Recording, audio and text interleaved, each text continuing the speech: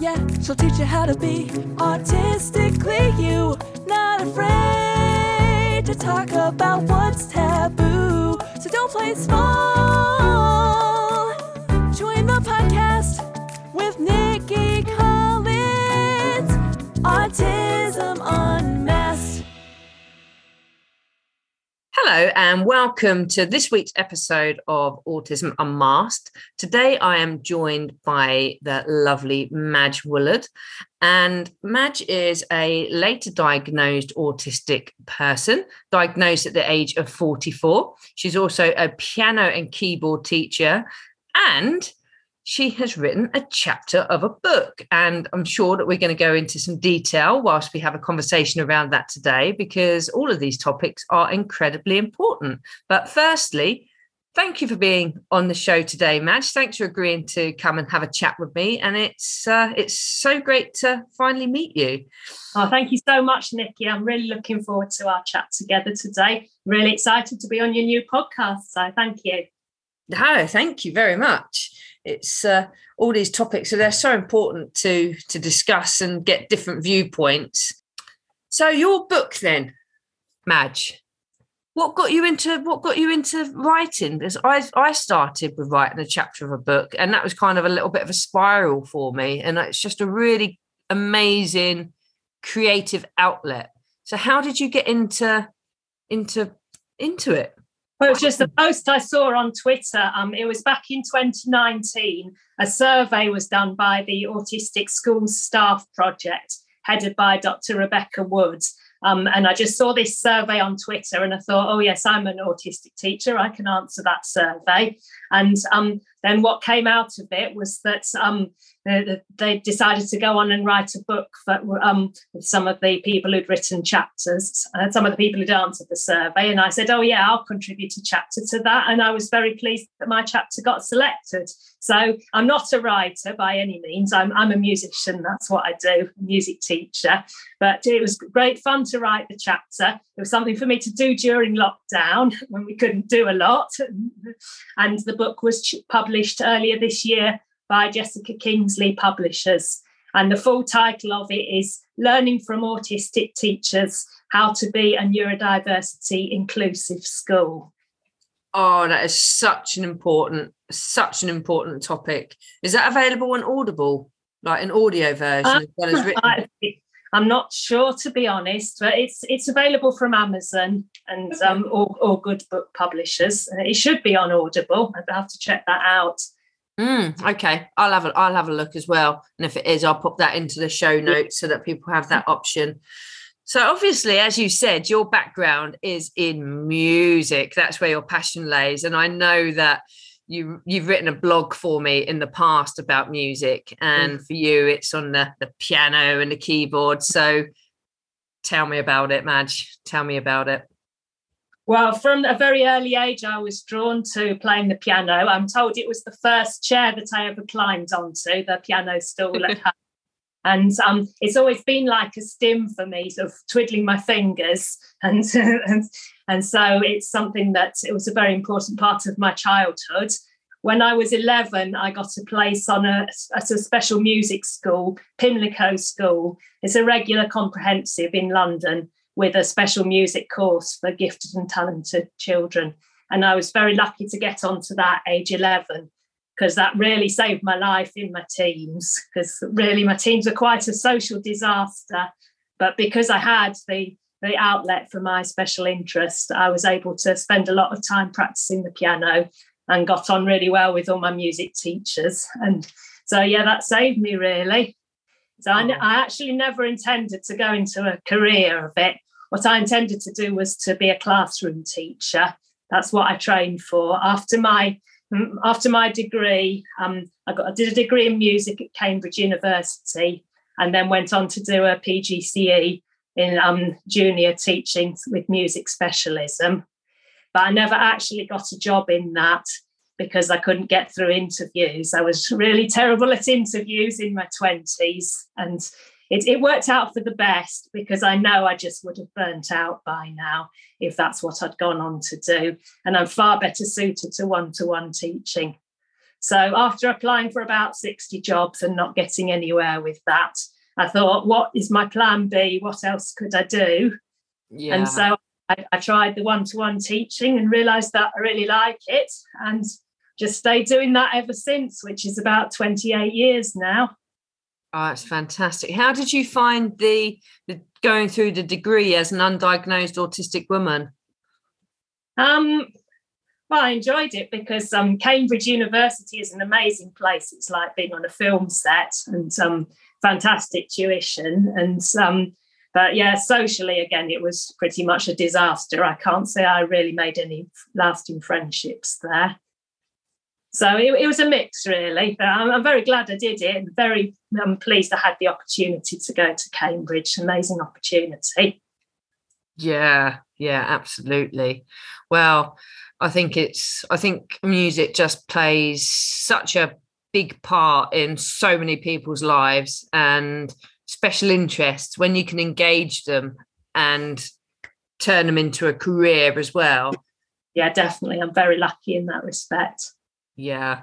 So what kind of students do you work with? Do you specifically work with neurodifferent people, or a wide range of whoever kind of wants to learn? Well, at the moment, it's anybody who wants to learn. So my youngest student is 6 and my oldest is probably about 70. I work a lot with adults. Half my private students are adults. And I also work in a couple of schools. So it's a real mix. But I do particularly want to specialise in neurodivergent students. That's something I've been going more towards in the last few years since my diagnosis. And so a number of my students do have autism, ADHD, dyslexia, and things like that. Amazing. So what got you into the sort of the assessment process? What got you thinking that you might be autistic? Well, it was actually my wife who said she used to work as a counsellor, and so she'd been reading about how autism presents in women, and we were having some difficulties with communication. So she suggested it might be something to look into. And around the same time, my nephew got diagnosed. He was 8 at the time. And I had a conversation with my dad, and we realised my dad is definitely autistic too. So it runs in the family. And the funny thing is that my wife, she didn't realise that she was autistic at the time, but she has now gone on to get her diagnosis as well, which explains why we get on so well. We're a neurodivergent couple. That makes sense, doesn't it? Yeah. Like attracts like. How long have you two been together? 22 years now, since 2000.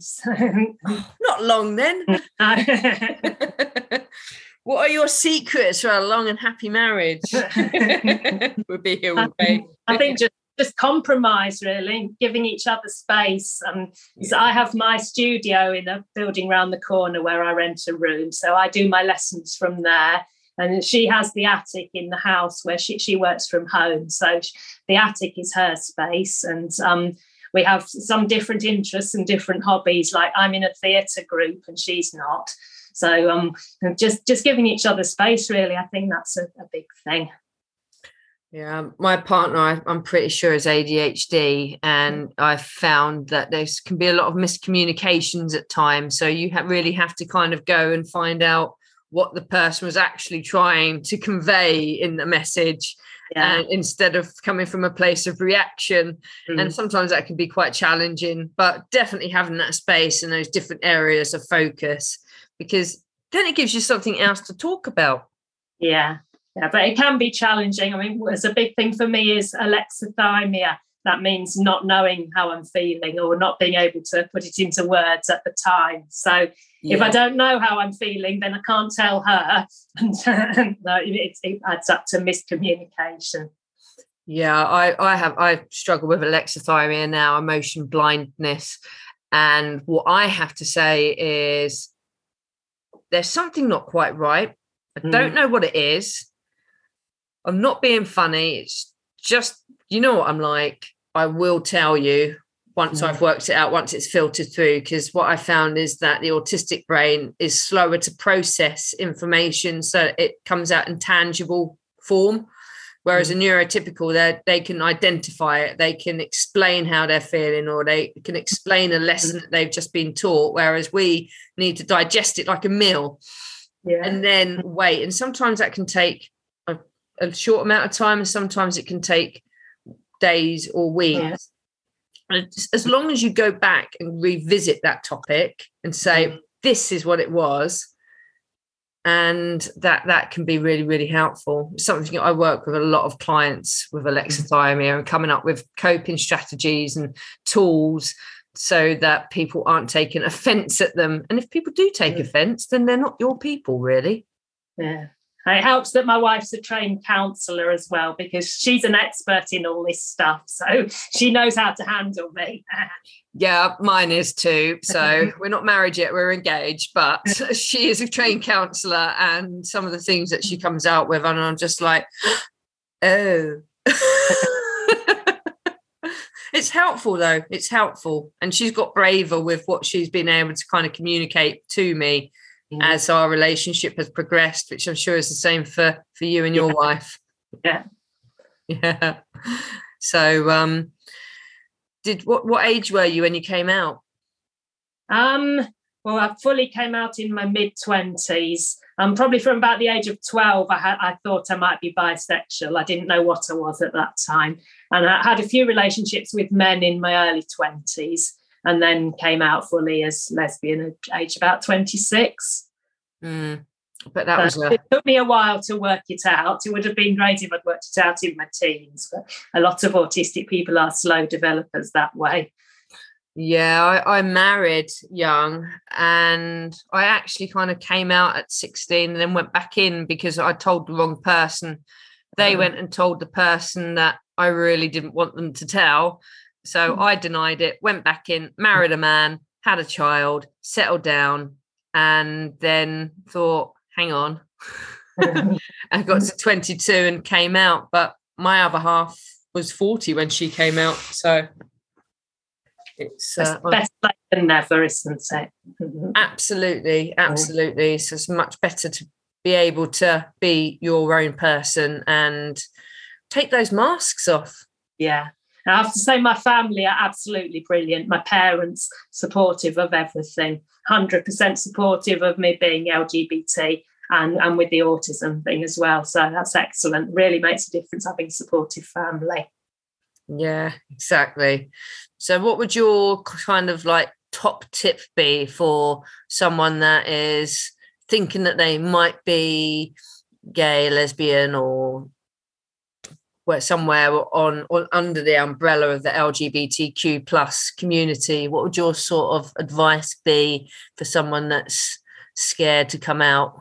Well, just read as much as you can, get to know other people that are, and contact groups like Stonewall, and it depends on people's age. Obviously, if you're a younger person, there's groups for young people to explore their sexuality.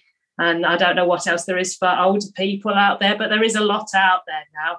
Just in the last few years, it's blossomed. I know for me that when I was wondering if I was, because obviously when I came out at 16, I'd suppressed it so much that I'd forgotten that until recently, which is just amazing what our brains can do to protect us. Yeah. But it's a lot easier now. When I came out in the 90s, people did say to me, oh, be careful who you tell. But now it can tell anybody, and just about everybody's fine with it. I've not encountered any prejudice at all. So that's been good. Yeah, the majority of people are fine. I went to a comedy gig recently of my partner, and it was with Joe Lycett, and he's bisexual, and he was talking a lot about LGBTQ things, and there were some very uncomfortable people in the audience, and I actually thought, good. You need to learn. You need to listen about this. We are all just people, and what our relationships look like, if they're different to yours, that makes no difference to you and your life. And if you don't like it, walk on by. And if you don't want to be sitting in an audience with a bisexual person on stage who's probably going to talk about about gay things, bisexual things, and all of the things that you don't want to talk about, then maybe you shouldn't be there. So it actually made me chuckle to myself. Maybe that's right, maybe it's wrong, I don't know, but it did. And so I think we spend a lot of time masking who we are. But the question that I was asked, and it's always stuck with me, and it was, what would you rather? Would you rather regret something you did or regret something you didn't do? Mm-hmm. And I thought, well, within reason, as long as I'm not hurting anybody, I'd much rather regret something that I'd done, because I wouldn't be left with that unanswerable question of what if. Mm-hmm. And I came out and I've never gone back in. Yeah. And it's been amazing to be able to take that mask off and step into that authentic version of myself. Yeah. Lots of masking for autistic people. Is it something you still do, or is it something you've mostly moved through now?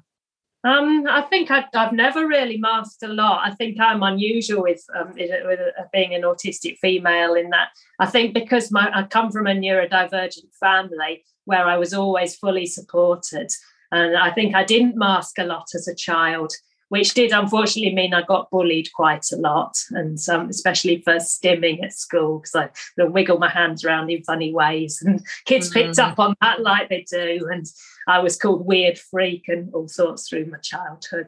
But it did mean that I didn't have to spend time as an adult trying to take the mask off. And I think because I've always worked for myself, so I've been really lucky in that respect. I haven't had to look up to a boss or pretend to be anyone that I'm not at work. So I think self-employment for autistic people is definitely the way to go if we can manage it. Yeah, absolutely. And there are more and more resources coming out for autistic individuals who do want to go down the road of entrepreneurship and business ownership. Things like access to work, grants, so that you can get the supports in place, training, coaching, virtual assistants to help you.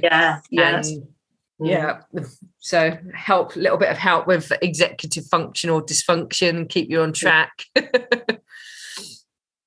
And like yourself, your special interest is music, and you've managed to turn that into a career that pays for you. So actually there's something really magical within being able to do that. And I always say to people, what is your interest? What's your special interest? How can you monetize that? How can you turn that into something that you can do every single day and get paid for it? Because as the old cliche says, if you can find something you love, you'll never work a day in your whole life. Yeah, definitely. Although I know some people's special interests can't be monetized. Like if you're a fan of Marvel comics or Star Wars, or there may be jobs in that, but probably not many. Oh, I don't know. I've seen some highly unusual things being monetized on the internet, especially since lockdown. I won't go into them here, but I have seen some highly unusual things. So I'm sure there's something out there for everybody, especially when your special interests, you start to become an expert. Because you just invest so much time, energy and effort into learning the insides, the outsides, the intricate details and everything, I can't say teaching is always easy. Sometimes it's really, it does depend who I'm teaching and how much I'm on the same wavelength with them. But sometimes it can be a real challenge, especially if I get people who don't really want to learn. They might be there because their parents have sent them, and they'd be rather playing football or doing something else entirely. And that's not easy at all. It's not, and it feels like it's a waste of both your time and theirs, doesn't it? Yeah. But fortunately, the majority of my students aren't like that. But there are communication issues, and I do get pretty tired if I've been teaching the whole day. It is exhausting. Yes. So what are some of your other special interests? Is it just music, or is there any other sort of area that really fuels you? I have to tell you about my theatre group. I'm in a group in Sheffield called Spectrum Theatre, of which over half of us are on the autistic spectrum. And it's a group who we aim to educate people about autism in some of our shows, but also have a lot of fun as well, and do shows. We do shows on various topics. We did one about the miners' strike in the 80s, and about, what else did we do? We did a version of A Christmas Carol that was set in Sheffield, and our director writes music for all these things. And so we do those shows, but we've just done a show called Moving On, which has been about adults' experiences of autism. And for this, I wrote a scene about being diagnosed, late diagnosed, and it was called Madge and the Four Doctors. It was about having to go through the disapproval of the doctors and saying that there's no point in getting a diagnosis in your 40s. And so, just done this show. So I'm passionate about the theatre. I love being part of this group. It's a really wonderful group to be part of. Oh, that's amazing. You should send me details the next time you're performing, because I now live in the Peak District. Yeah, you're not far from me, yeah. I'm not, no. My partner's just put up a piece of art in an exhibition in Sheffield. So wow. We don't need to go and collect it because it's sold after 3 days, which is always nice. But that's one of my special interests as well as art. So I'm looking to exhibit at some places myself, which is pretty cool. So your diagnosis, you said about you had four medical professionals when you wrote that was just an exaggeration for the show. I didn't really. Okay. But I speak to so many people who are late diagnosed who are dismissed because it's like, well, you're married, so you're successful. Oh, well, you've got a degree and you're teaching and you've got your own business, so you're successful, so you can't be autistic, or you just don't look autistic. That was one of the lines in the show. Oh, yeah. Well, it's a common thing, isn't it? Oh, you don't look autistic. You don't look normal. Yeah. That one never goes down well. So what was the sort of diagnosis experience like for you? It's something that I'm quite passionate about, and I've actually put together a program that helps to make it easier, because I know it's not an easy process to go through. I went to my GP first, and I got all of that from the GP. Why would you need one now? And you don't look autistic. And but eventually did persuade her to refer me to the Sheffield Adult Autism Service.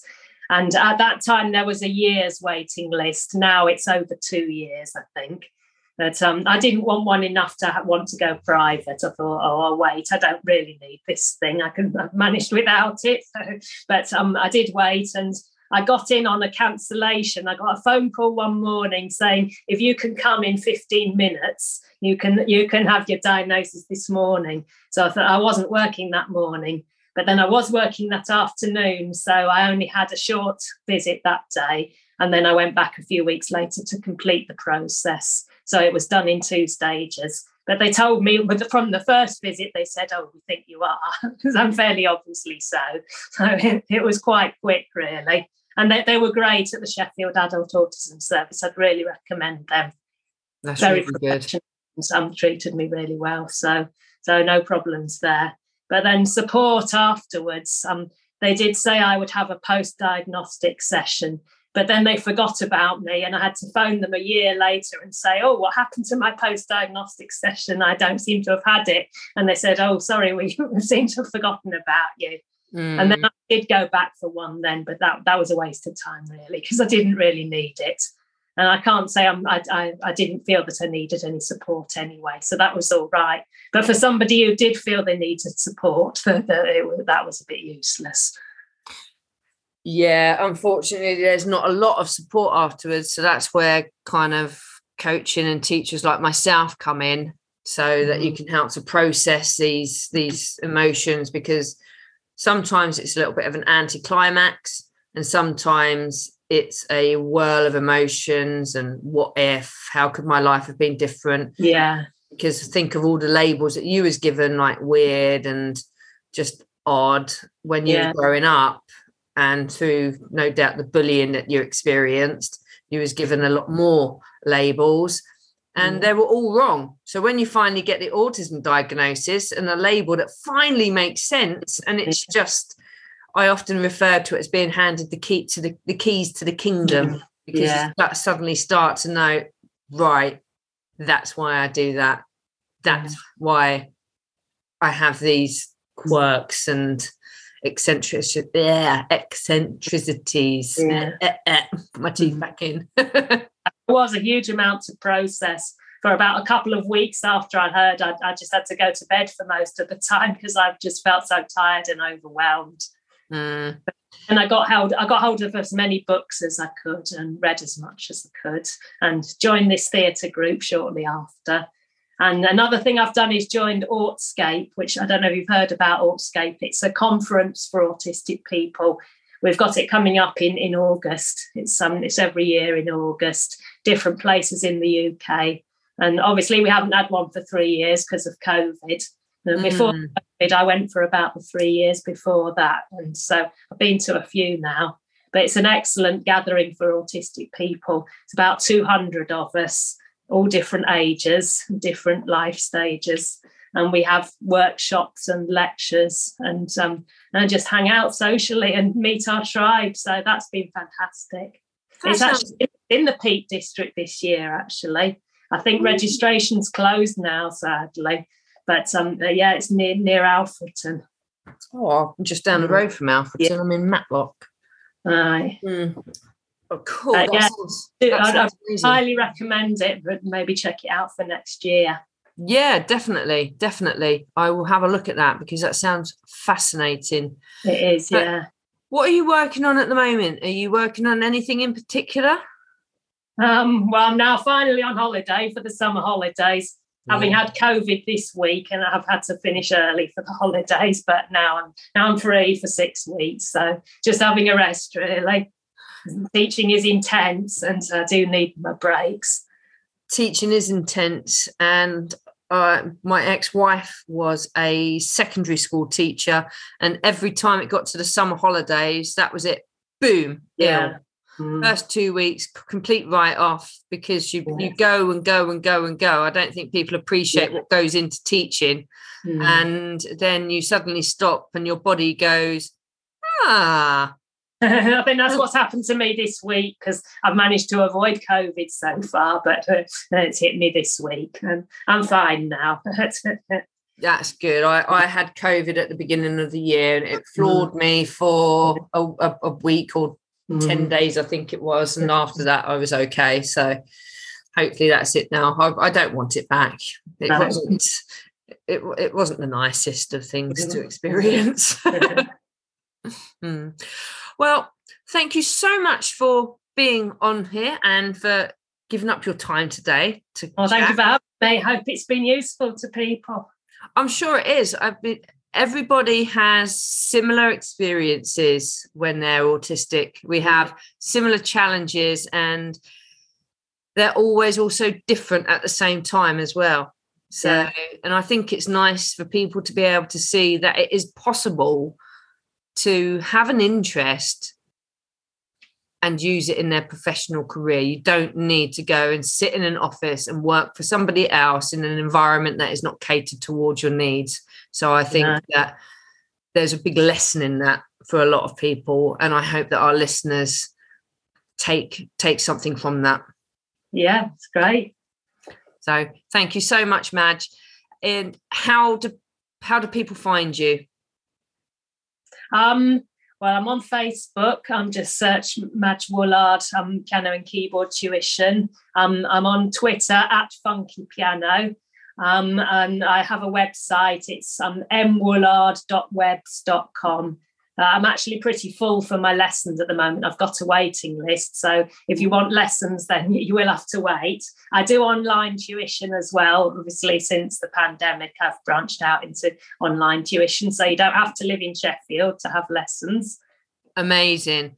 Well, I will put all of your details into the show notes, and there'll also be a transcript available too for those who prefer to read or listen and read at the same time. So once again, a big thank you for being here today, and I'm no doubt catch up with you very soon. Yeah, all right, thank you. And for our listeners, don't forget to subscribe to the podcast so you never have to miss an episode again.